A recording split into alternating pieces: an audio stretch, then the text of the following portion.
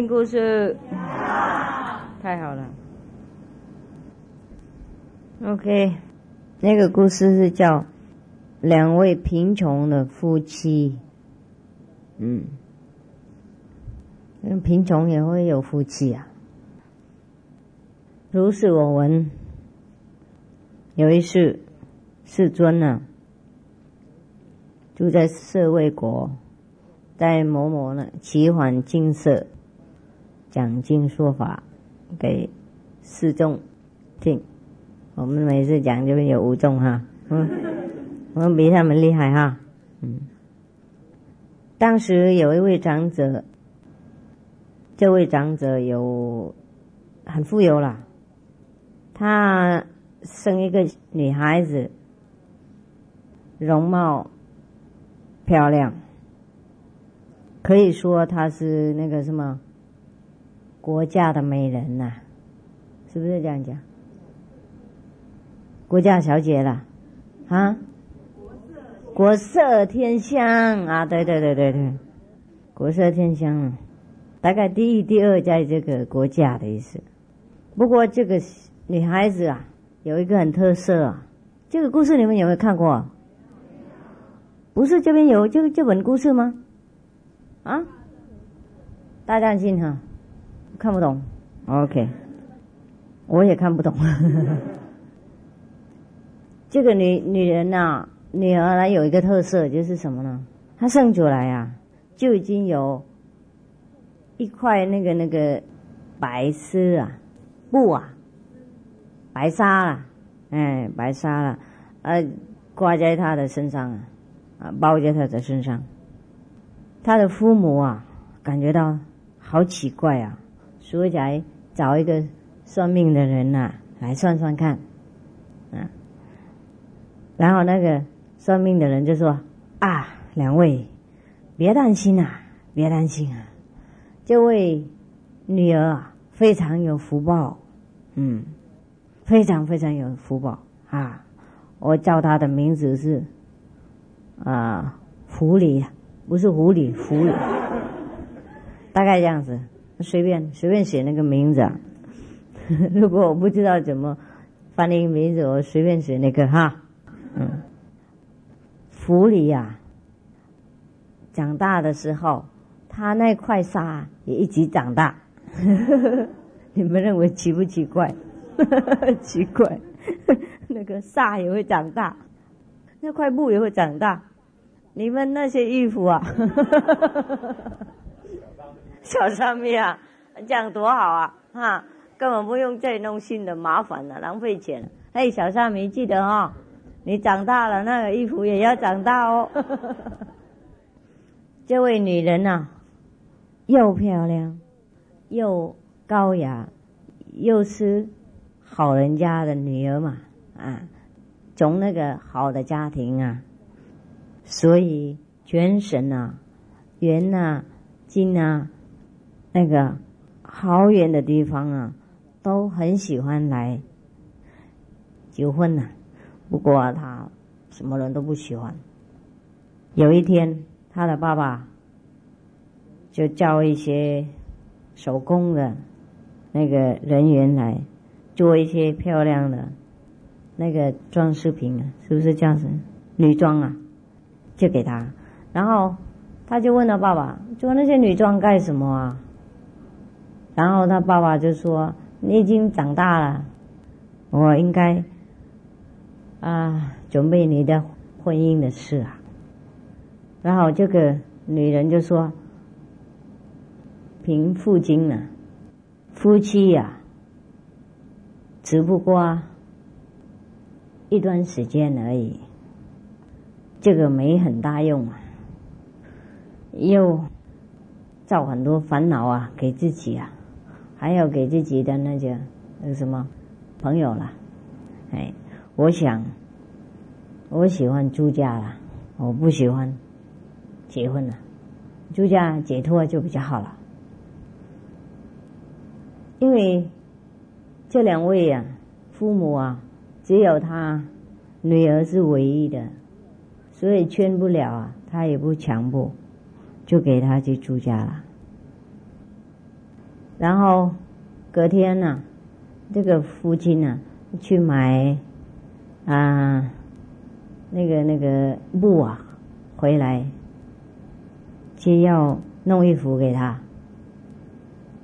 个女儿就问：“我要去出家，你还弄衣服干什么？”这父亲就说：“这个就是你的茶萨要弄茶萨给你。”然后这个女儿就摇摇鼻子，就说：“不必了，我身上有这块布啊，这块纱，那就够了。”好，他们两位父母也是感觉到非常奇怪就不知道怎么说，就带他去佛地方拜访。然后那女人当然要求佛给他剃度出家了。他说：“平世尊人生难得佛法难闻，那么难闻吗？”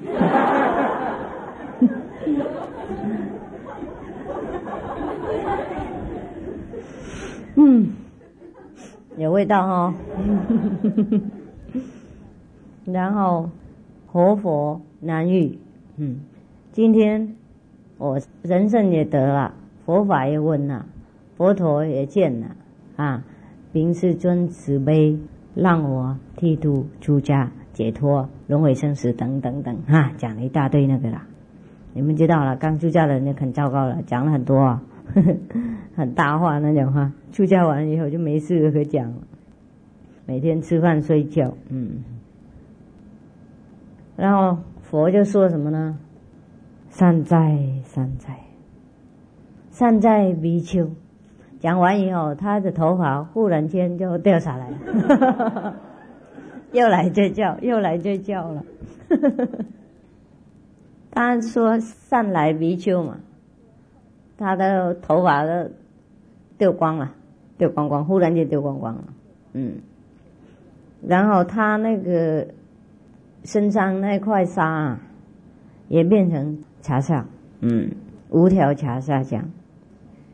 哎呀，太舒服了这样的神道子神衣服什么都神然后佛把他交给那个大爱道比丘尼意思说管教他，转法给他。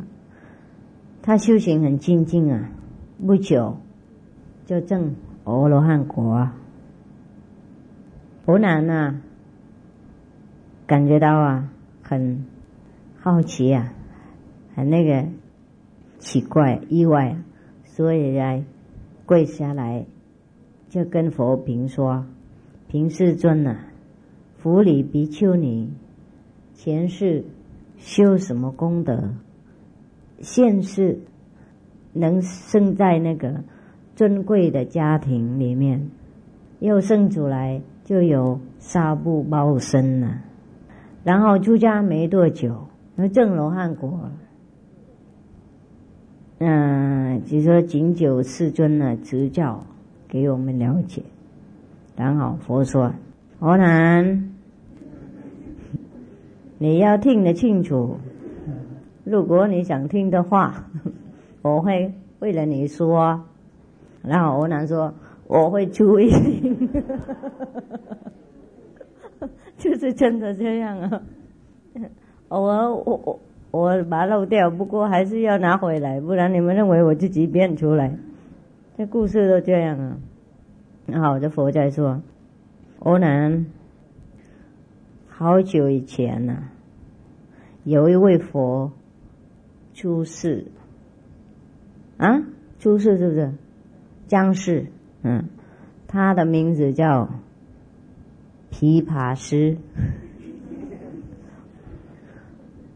他的平常常常和他的弟子们去那个福度众生，去到哪里从那个国王啊，到大官啊，到民众啊，大家都尊重，供养很重厚，还有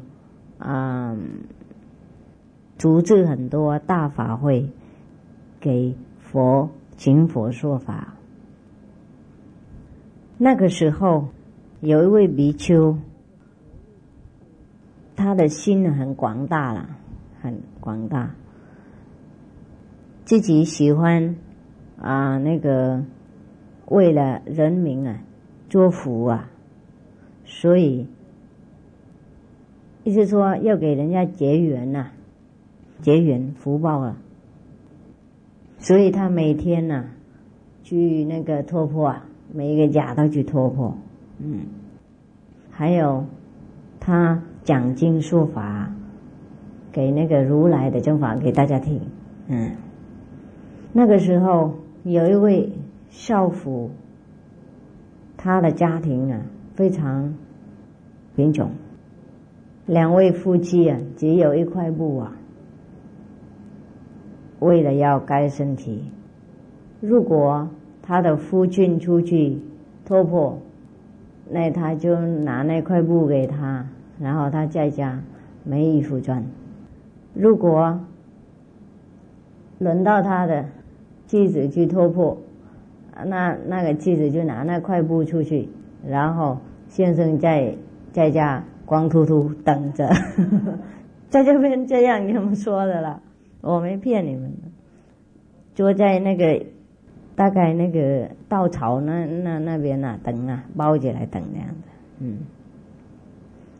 那位比丘啊经过的时候看到他，那位比丘就说，比丘男出家人啊，他就说，姑娘啊，你应该了解人生难得了佛法难闻什么佛陀难遇等等现在有一位活佛在世常讲经说法，你应该去那边听听，然后一定会得到无量无边功德平常我们得到贫穷的那种什么情况生活都是因为人贪心不布施才得到这种果报。如果我们常那个做布施的那种功德一定会得到富有的果报。那位妇女听完了以后就很高兴然后叫那位比丘在外面先等她。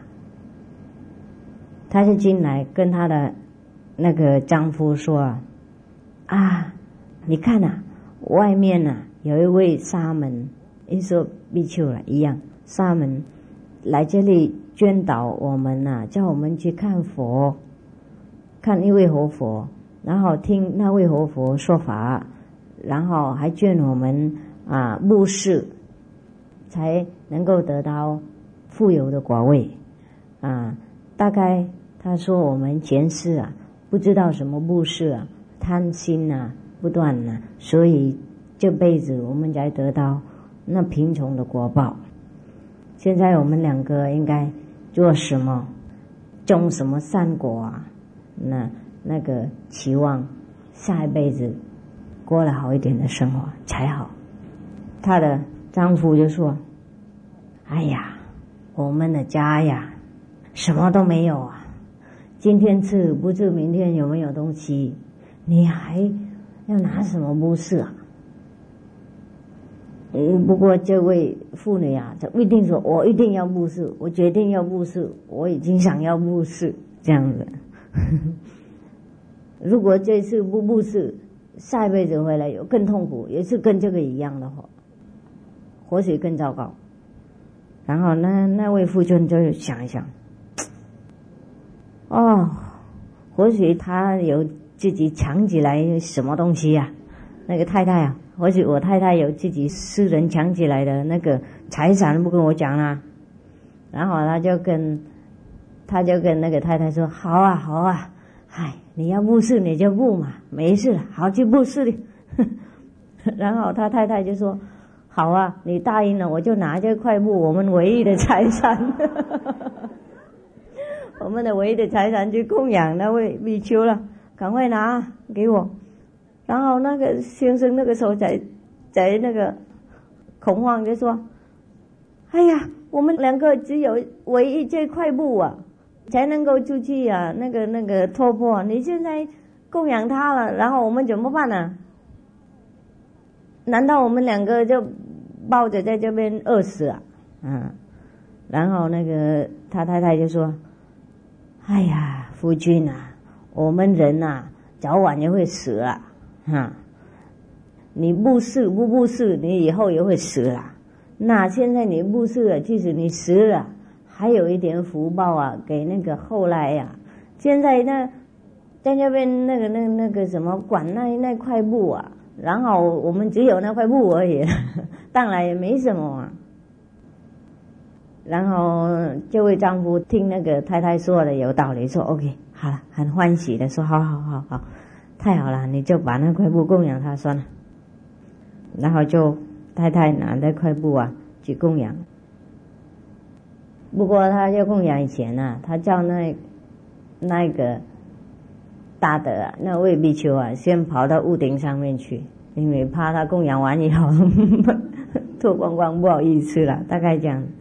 他说：“请禀那个大德啊，请你跑到屋顶上面去，我有一样东西要供养你啊。”然后这位大德就感觉到很奇怪，就说：“你要供养我，就在这边供养，怎么叫我跑到屋顶上面干什么呢？”然后那位妇女就说：“禀大德，我们两个夫妻啊，只有这块布啊，现在供养你啊，如果给你了以后，怕对你有冒犯啊，如果你在屋顶上面，我就躲起来啊，在屋顶里面，然后你再爬下来，没关系。”所以那位大德就跑到屋顶上面去了，然后这位那个妇女就跑到里面去，把那个门啊锁起来，然后开那个窗户啊，然后把这块布丢上去供养他。那位比丘啊，看这两个夫妻啊那么热情诚心供养，其实那块布不值得什么钱，又脏又旧又没有价值，不过他还收的，然后加持他们，然后拿回去供养佛。到那个金沙的时候，佛就马上问他：“比丘，拿那块布来给我。”然后这位比丘就知道佛晓得了，就说：“好，请你那个介绍他们两位夫妻的诚心。”那位佛啦，毗跋师那位佛拿这块布了以后，就很感慨这样看着。那个时候佛陀啊，刚在那个大众面前说法了。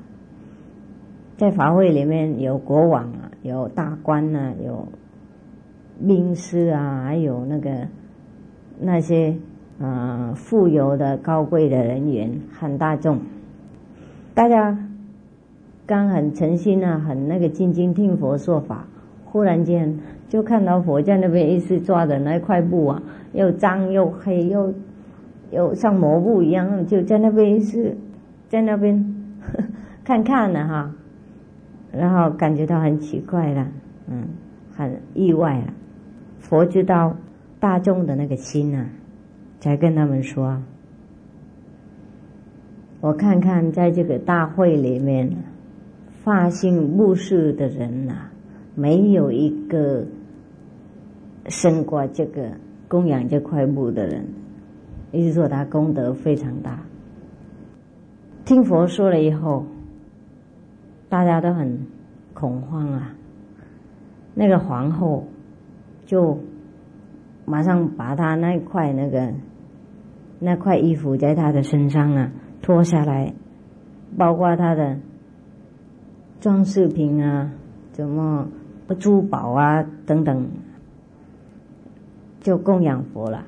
然后国王啊也把他衣服脱下来，全部的身上的钱啊什么，还有那个四周的随从的钱都拿出来，然后请那个不是供养佛了，拿到东西啊就赶快去请那两位那个贫穷那个夫妻来佛的地方收他们那个供养，然后请他们一起那个听法这样子。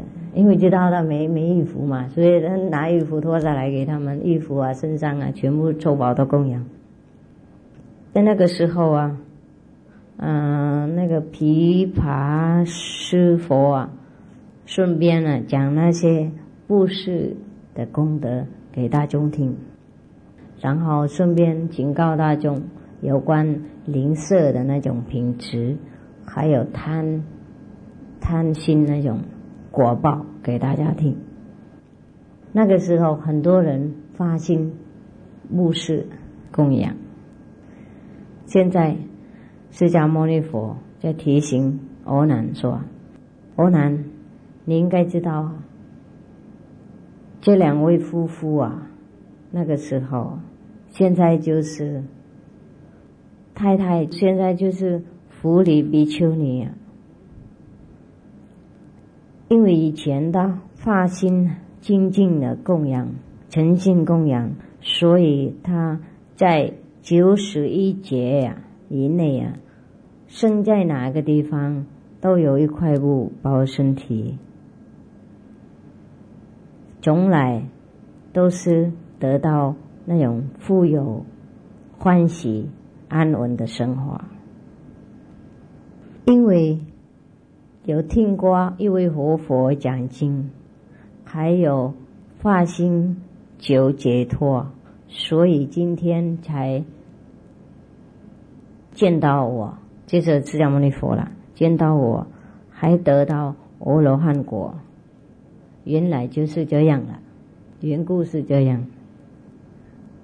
大家也要学习这个榜样精进修行，还有发心布施，当来不一定那个果报会不可思议庄严。佛说法以后，很多人发心供养布施，大家都欢喜，法喜充满等等。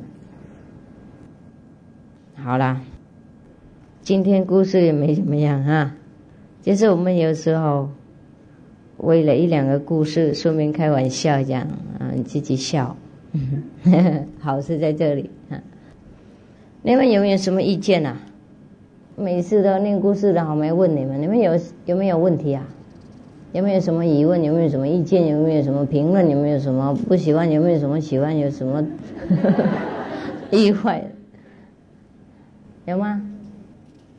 听归听这样子，听这边跑那边这样，没有没发心布施供养什么？哎呀，这么烂在那个法会大家都发心布施供养，都阿罗汉果呢什么月话？对呀，不过这边大家都有呢，怎么布施呢？不想布施，这么奇怪，这块布你们不感觉到奇怪？这块布是属于两个人嘛，是不是？就是刚好那个时候那个太太装在他的身上，然后拿出来供养而已，这样他就91劫得到这块布，供养一块安葬的抹布，然后得到一块纱然后可以得阿罗汉果，真的太不可思议。你们赶快把衣服都供掉了，去找哪一位活佛供养他，不用了，他徒弟就好了，活佛的徒弟就行了。这块布属于他们两个嘛那为什么只有一个得到福报，那另外一先生都不见了？没听到？大概重女轻男为什么呢？这是因为这位太太先有这个意见，她的先生本来也不想供养，后来才想，听懂吗？欢喜心太慢了一点所以你们要做什么事的话，决定就快啊，就得到第一流的奖赏。那么供养一位活佛的徒弟，然后91劫了，知道吗？一劫了，100千万一年这样子，91劫这样子。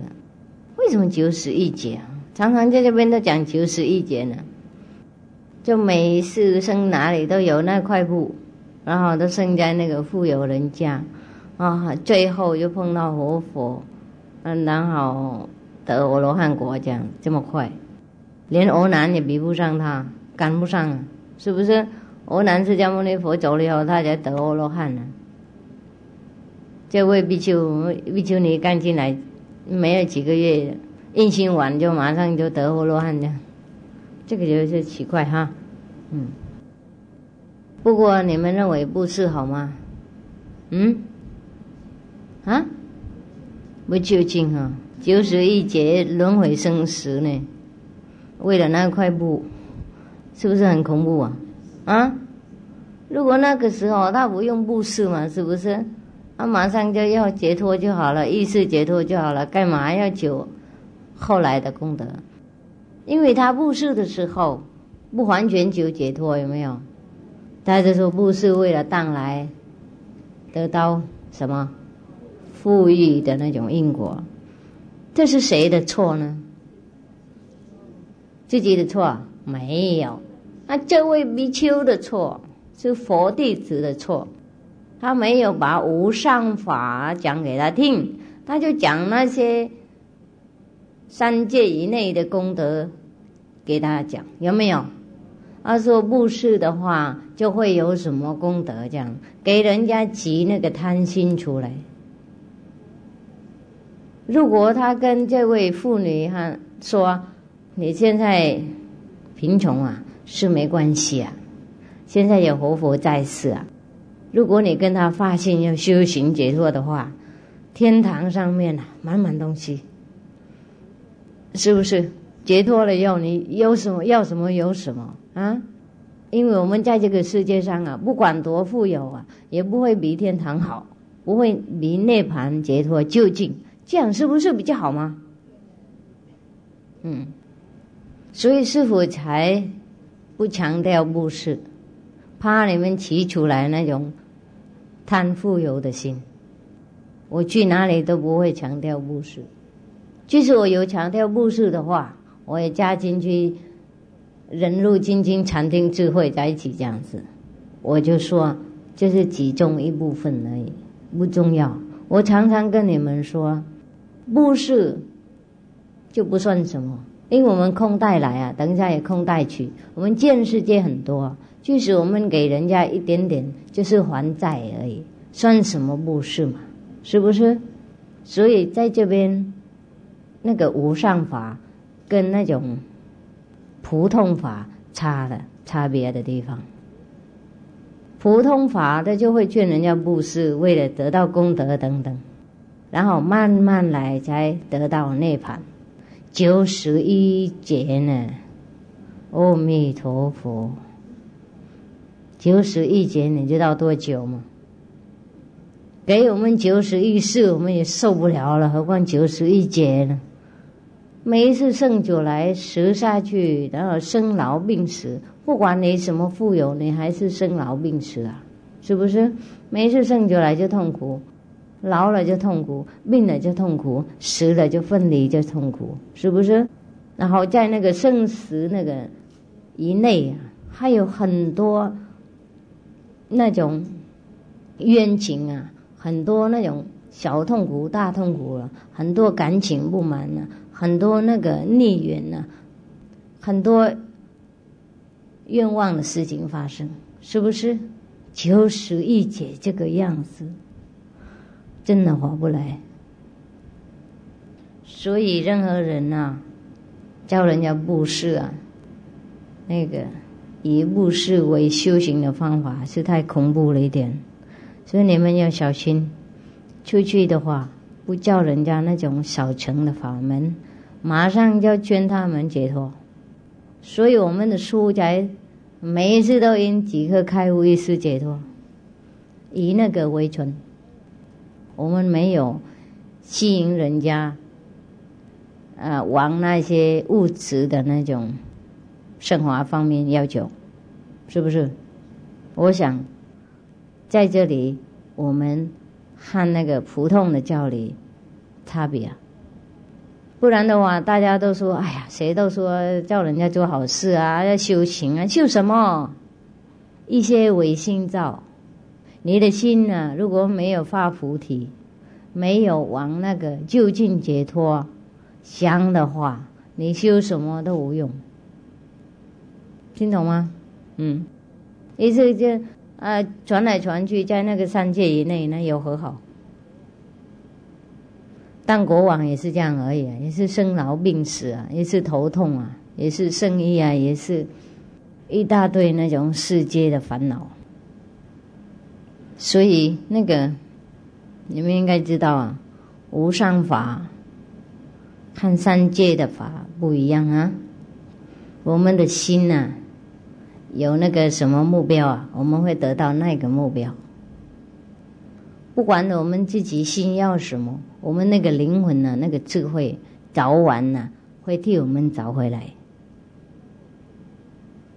所以那个妇女啊，供养的时候啊，还没有看到佛嘛，都听他说布施的就得到富有的果报。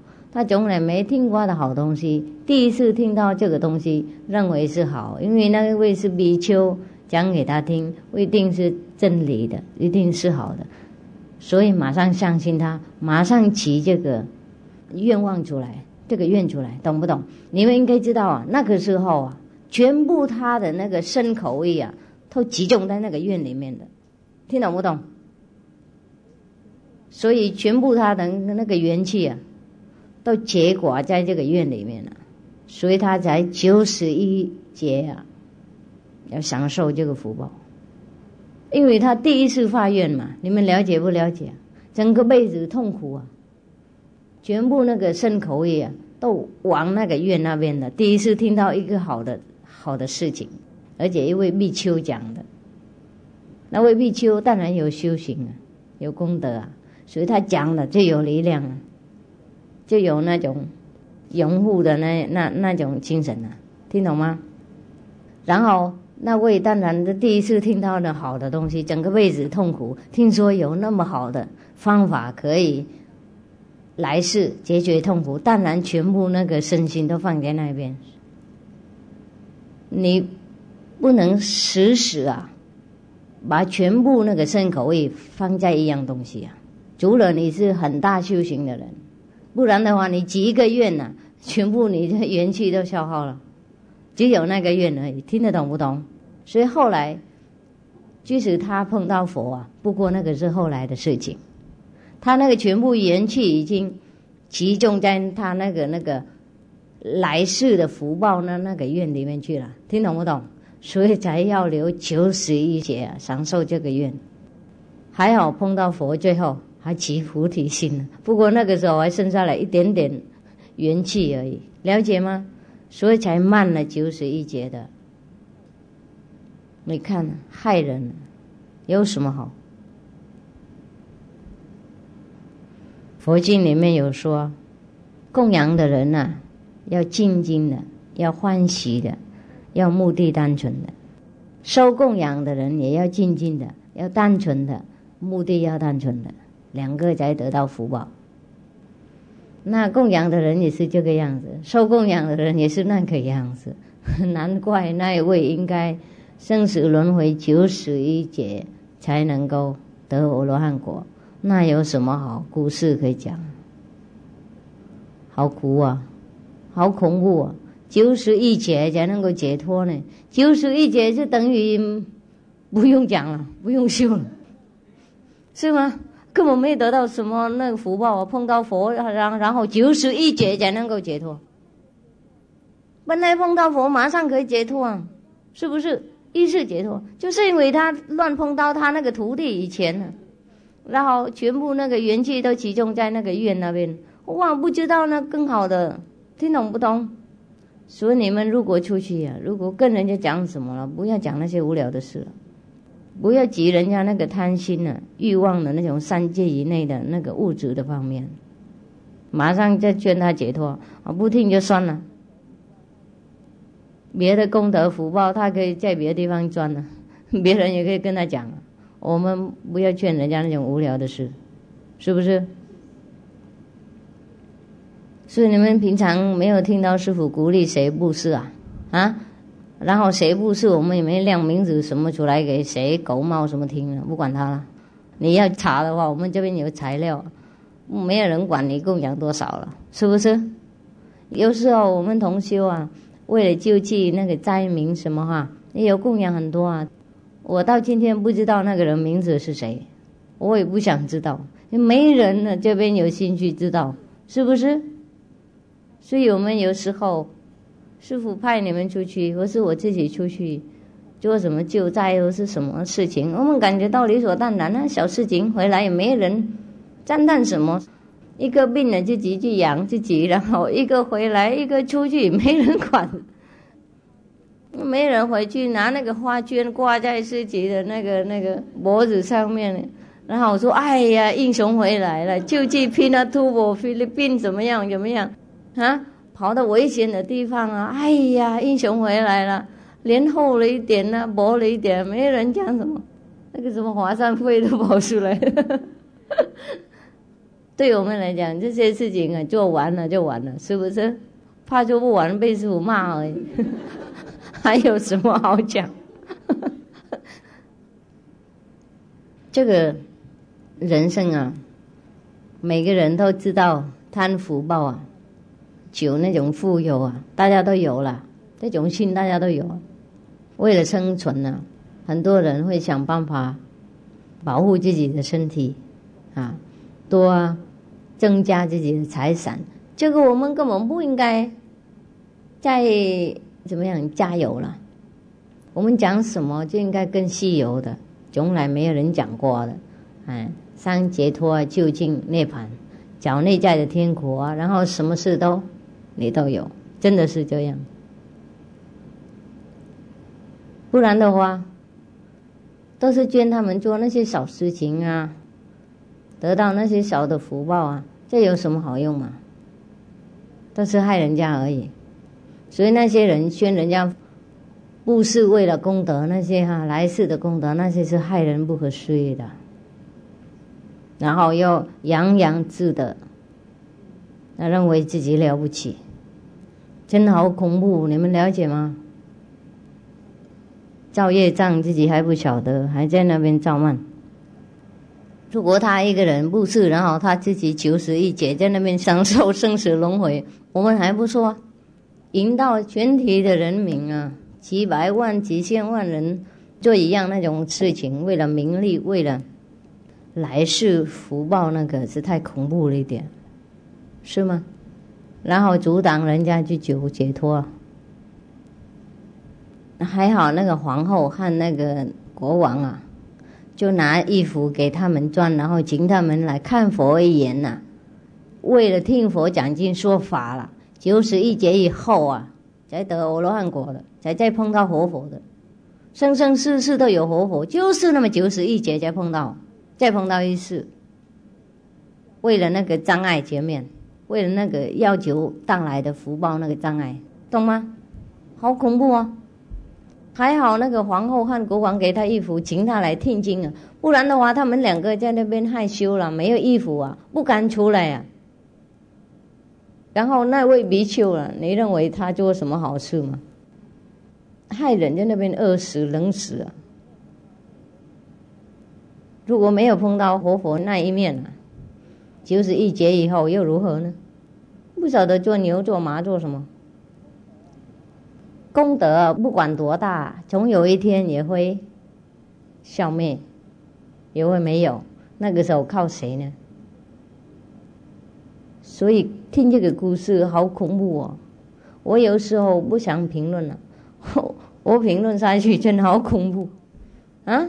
听起来很好很好这样子，然后大家都是靠这种故事劝人家布施呢，哎，都是卖佛啊，都卖这种故事出去，然后大家都不知道有更好的，一直买这些垃圾，然后大家这样拼命布施，为了要求来世的福报。不是每一个人啊，布施一块布，然后得到90亿劫那么好的福报。能够得到90亿劫福报已经太好了啦，怕得不到。我看我们布施给谁啊？乱七八糟的布施，哪里有福报呢？这个是供养给一位活佛，他的弟子今生拿回来给他，他接受，为了慈悲心要救那2位，那才得到90亿劫啊。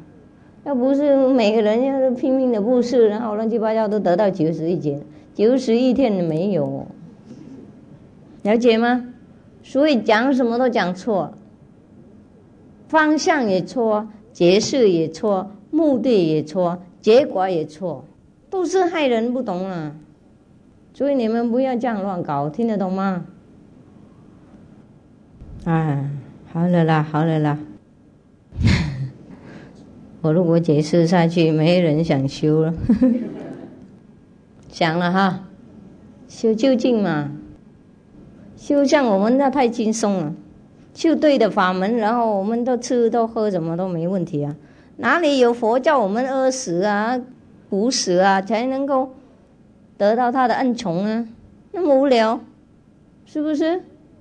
啊，我们一边修行一边那个照顾我们自己的，又怎么样？不合逻辑嘛？如果应该修苦行啊，那什么拒绝自己啊，不能爱，不能吃，不能喝，然后才能够成佛的话，那干什么呢？比方说，我们的父母是很有钱的，是不是很有钱的？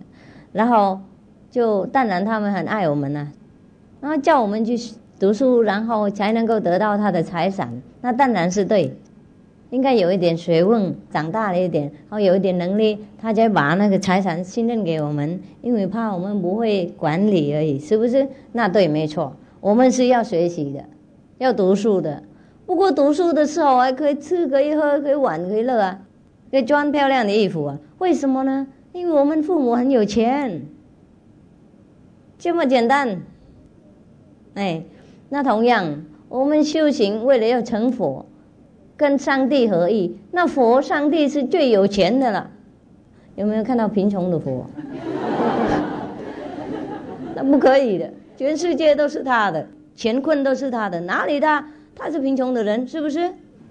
我意思说他权力最大，他什么都有，那我们为什么就变成贫穷，变成乞丐呢？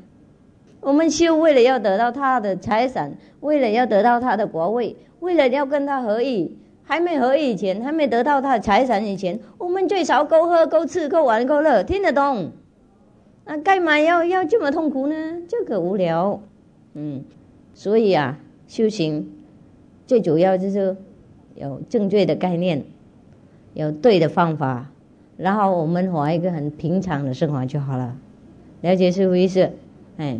就不正确的概念呢，不对的方法是最麻烦的。90亿劫了，要了解哈，90亿劫了，不管他得到什么钱，也有什么要用。你能不能想象啊？90亿劫活在这个世界，每天也是吃喝玩乐赚衣服，吃喝玩乐赚衣服，然后玩，然后要再生回来，吃喝玩乐赚衣服结婚，吃喝玩乐赚衣服结婚生小孩子，又再回来吃喝玩乐赚衣服结婚，就是这个样子而已。90亿劫谁受得了嘛？听得懂？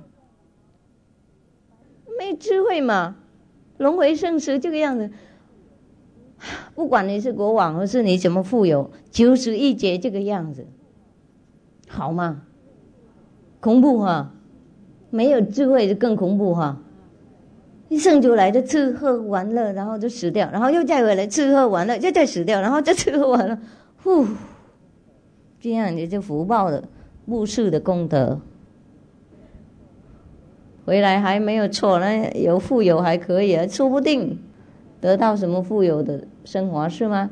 然后很多那种冤情啊，很多那种冤家债主啊，那仇恨啊，很多人讨厌你啊，讨厌来讨厌去啊，很多事情啊，不是这样子，圣主来然后死那种平平安安啊，说不定啊，91劫哪里没发生事情？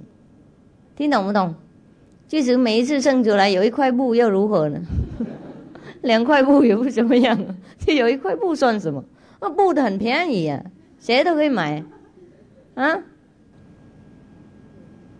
所以我们应该替我们自己高兴啊，因为得到好的法门，让我们修得很轻松，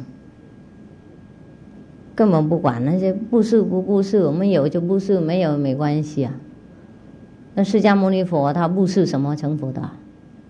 根本没有啊，是不是？他圣主来就吃喝玩乐到30岁，又是29岁，然后就去修行，然后就去托付人家，人家布施给他而已啊。我们布施法是最重要，给人家正确的概念，然后他们自己解脱，永久解脱，那个才重要，不是那些物质的方面。还有另外一个故事啊，短短的，要不要听啊？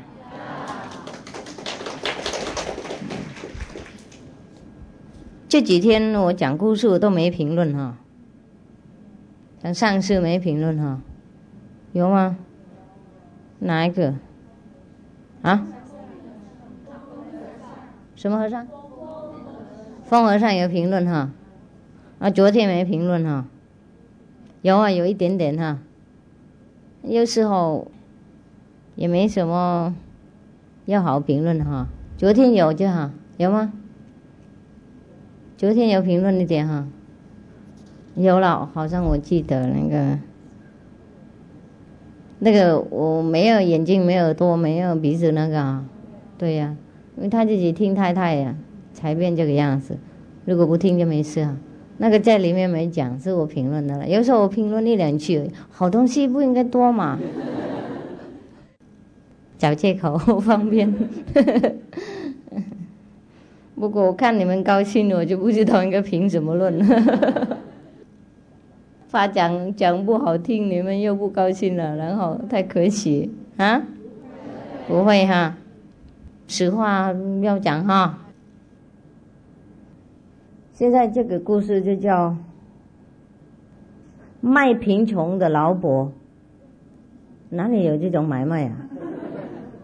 这么好的生意，人家卖钱卖什么？这个时候他卖贫穷，会不会他印错啊？卖贫穷的老太婆。有一次啊，尊者搁前缘什么那个了哈，大概了，去教化大众啊，在一个国家叫欧盆提，大概这样了啊，不管他了。然后他碰到一位老太婆，坐在一个河边，在那边哭得很伤心。然后他就来问他，老太婆，你怎么啦？你为什么哭呢？贫尊者，我已经很老了，因为家庭贫穷，所以应该去当那个一位长者的佣人。不过这位长者非常刻薄，他非常有钱啊，不过他的心啊很贪恶，没有慈悲心，早晚啊都强迫我伺候他，还有做很多疲倦的工作，疲劳的工作，不给我休息。如果我做什么错的话，就会打我，很惨啊。我衣服不够保护身体，饭啊吃了不保，久生不得，久死不能，所以我太痛苦了，跑到这边哭。然后这位尊者就跟他说，贫穷啊，你贫穷啊，你有那个贫穷呢，为什么不卖呢？卖出去。这位那个老太婆就很惊讶，就说，卖贫穷？谁买啊？怎么卖贫穷呢？然后那位那个尊者就说，可以啊，贫穷可以卖啊，你要卖，我替你卖啊。贫尊者怎么卖呢？你能不能告诉我怎么卖啊？然后他说，你如果想卖的话，应该听我的。然后那位老婆说，当然，我有请教，我要听你。然后他说，好，要做这个生意以前呢，你先去洗澡，洗干干净净再来。他就洗澡完以后，就再来看这位尊者。这位比丘尊者就跟他说，世界的人得福报的时候享受富有，然后就会懈怠，懂不懂？迷山世界的那个欢乐，不布施，还生那个贪心，然后强迫别人拿东西、抢东西，威胁贫穷的人，对那个手下的人不宽容、不慷慨，所以后来我一定会得到贫穷的果报。又来了。如果你想得到世界快乐、安稳的生活、富有的果报，得到人天的那个福德的话，你应该诚心受五戒，皈依三宝，每一个月6天要受那个八关斋戒，还有要专心念佛，要种一些善事的功德，布施，然后当来才得到好的果报，富有的意思。这位老婆就说，贫尊者，我就非常贫穷我的身体什么都没有我这个瓶也是我的主人的，我拿到什么东西可以布施呢？然后这位尊者就跟他说，你用那个瓶去拿一点水来给我喝就好了，我会加持你。这个在圣经也有类似的故事，有没有？耶稣基督口渴的时候，就在一个井旁边要一点水，然后就那位那个妇女就跟他说，你为什么要跟我要水嘛？我能给你吗？等不等？因为他们好像阶级不同好像不应该给他。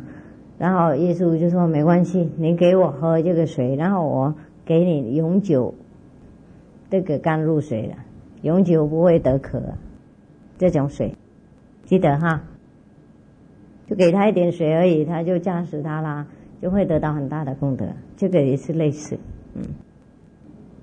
我们再回来这个故事这位那个老太婆听说就非常高兴，就拿这个那个水瓶就去带水回来，很诚心供养这位尊者，然后他就加持他了，意思说祝福他很好怎么样。然后他再问他，你还有没有地方可以躺下来睡觉啊？有没有睡觉的地方啊？然后他说凭证者没有，我没有个人地方的睡觉，就是我那个超迷的时候，如果很累了，我就躺在旁边这样随便睡一睡而已。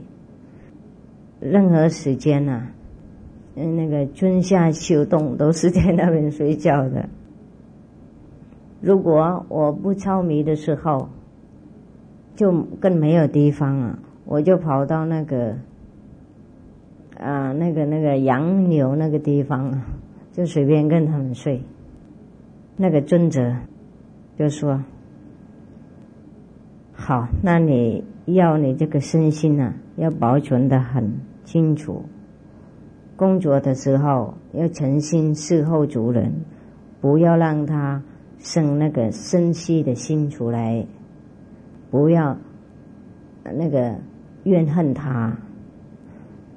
然后工作完了以后每天这样工作完了以后，你就等那个主人已经睡觉了，你自己就开门跑出去，然后把一点草铺在地下这样子，然后坐在那边观察那个佛的香或许他给他一个佛像不知道，然后在那边一直做这样观察佛的香，念佛就好了，不要生一点点恶念出来。对你的主人，不管他对你刻薄怎么样，一点点恶念不能发生。他叫他心要善良的意思，修善事这样也是一种布施人家对我们不好，我们布施善心给他，是不是爱心给他？这是一种布施修忍辱也是六度其中一个嘛，不是直接忍辱懂不懂？事实上他们也差不多也不能分别那么清楚。他这样子说了，然后这一天他刚好这么做然后过来那个晚上半夜这位老伯就往生了，刚好那一天就往生。他的灵魂升到那个忉利天上面去。隔天早上，他的主人出来，看到这位那个什么老太婆在门口外面死了，他就很生气生气说：哎，死了就叫跑到门口前面死，来人，赶快把他丢到那个山里面去。然后他们就把他那个身体拉到那个山林里面丢在那边没有埋葬什么啦。那个时候在那个忉利天上面有一位天子，天王类似他时间到了往生然后他就往生了那个老太婆那个灵魂就刚好上去那个替代他的位置，管他500人的部下，500人的手下都是他的，就变成天王了。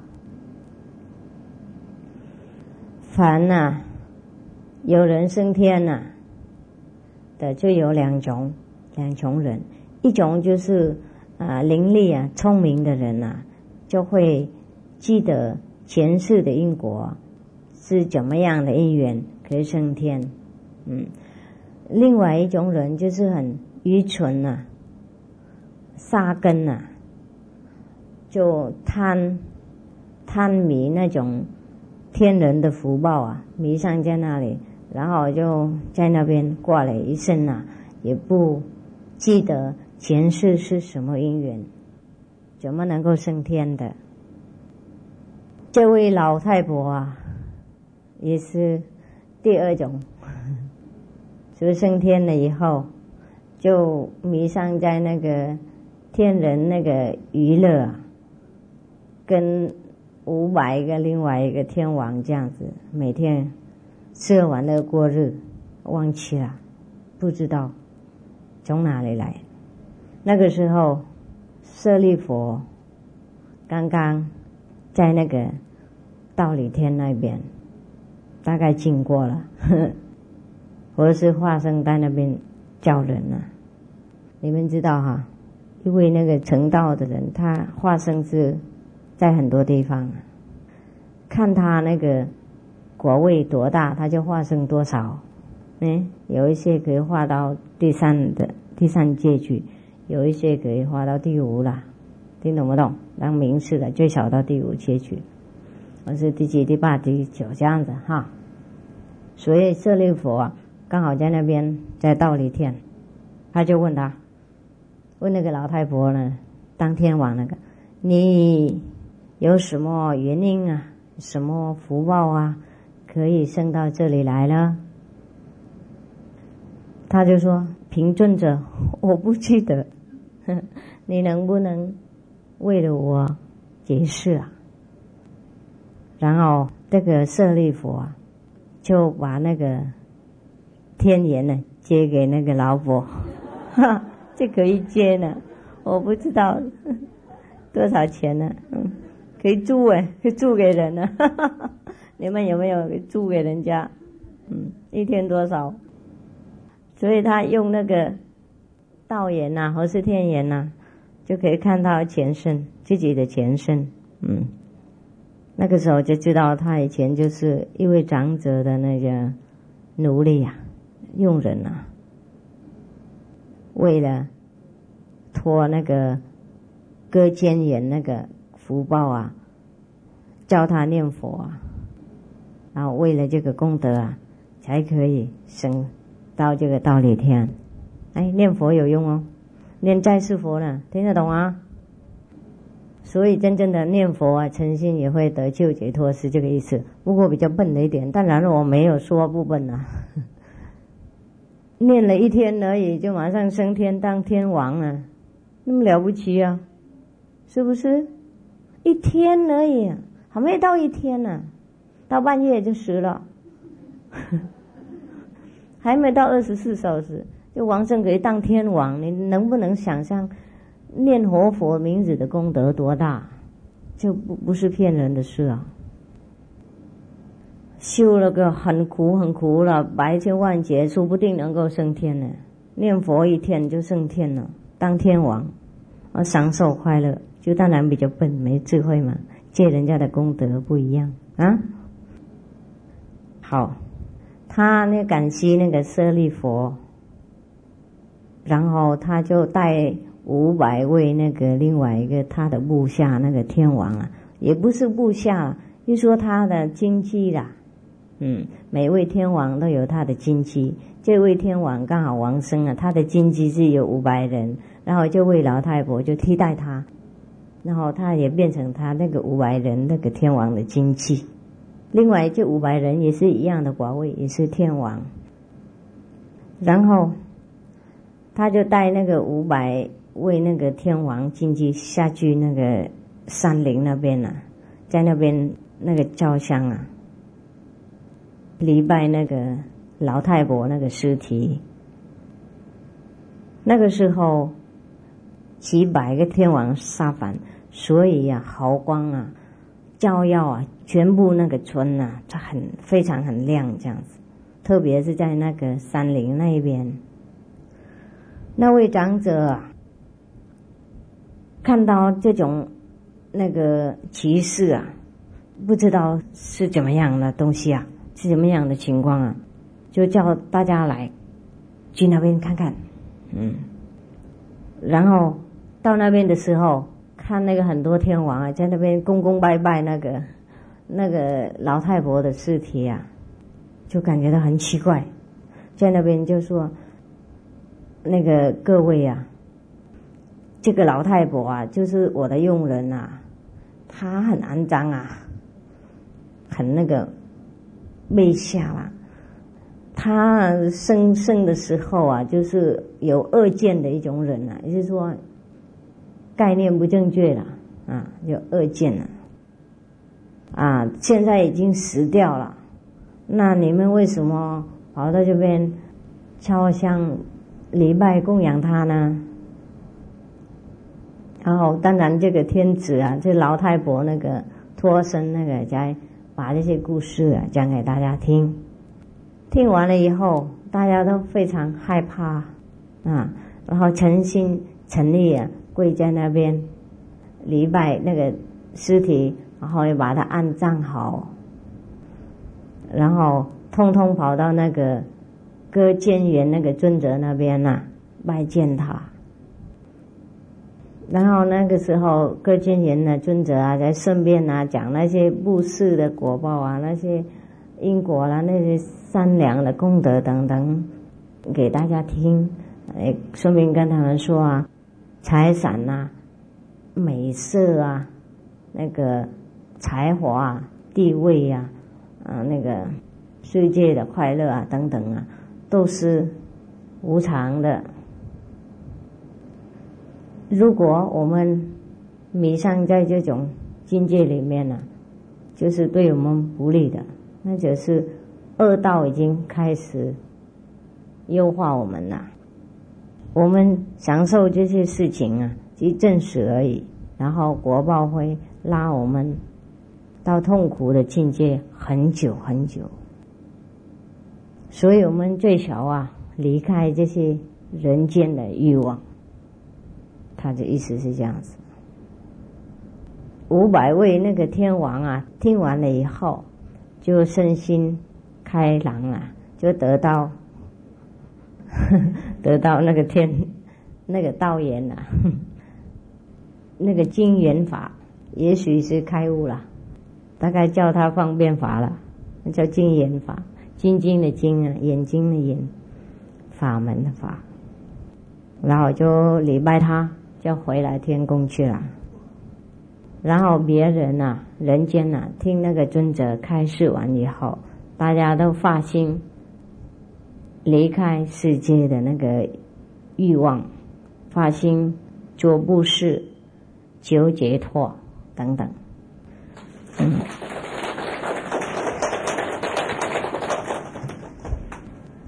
不可思议这个方便法也不错本来一点点福报都没有念佛一句就升天，当天王。即使笨笨的天王也是天王总比聪明的恶鬼好是不是？鬼有一些很聪明你知道不知道？他知道来世知道前世来世就天王有一些那么笨笨难怪。你们记得看西游记吗？那个什么遗忘大帝有没有被那个老猴子恼乱，然后躲在桌子下面念佛救释迦牟尼佛来救他所以我们升天也没什么了不起当天王呢也没什么了不起，有宫殿有美女有天女那个伺候他们，就是笨笨也没有用。在这个故事里面他们说这个老婆升天的时候就变成男的啦，所以在这边这些500个天王都是男的，听懂不懂？所以从这个故事他们都相信女众不能升天这样子，女众不能成佛等等。事实上不是这个样子女众佛多得很就是他们上去的时候就没男没女的意思，他们进入天堂的时候就不是这个身体进入，而且他的原本那个身体，那原本那个身体是半阳半阴的，听懂吗？它很平均的，所以在上面他们就不用结婚了，因为他们就不需要他们在里面自己还权这样子。就是我们在这个世界的时候，就身体比较差，看起来比较差而已，我们的灵魂不差。像我们看那个《法华经》有没有？龙女她8岁已经成佛了，不过很多人都不相信她成佛，所以她要传男生给他们看，有没有？就是这个样子。不过要看她传男生的话，我们自己也应该有相当智慧、相当本领才能够看这种现象，是不是啊？不然的话看不出来啊。比方说我们听说什么佛化身啊，或是什么师父也什么化身，师父也发光啊，你们也应该有智慧人才看得到啊，相当有一点本领啊，听懂不懂？那普通就看不到啊，普通的时候看不到，我是有时候刚好那个时候被拉上去高一点境界才看得到，平常时候看不到，是不是？好了，我大概要离开你们了。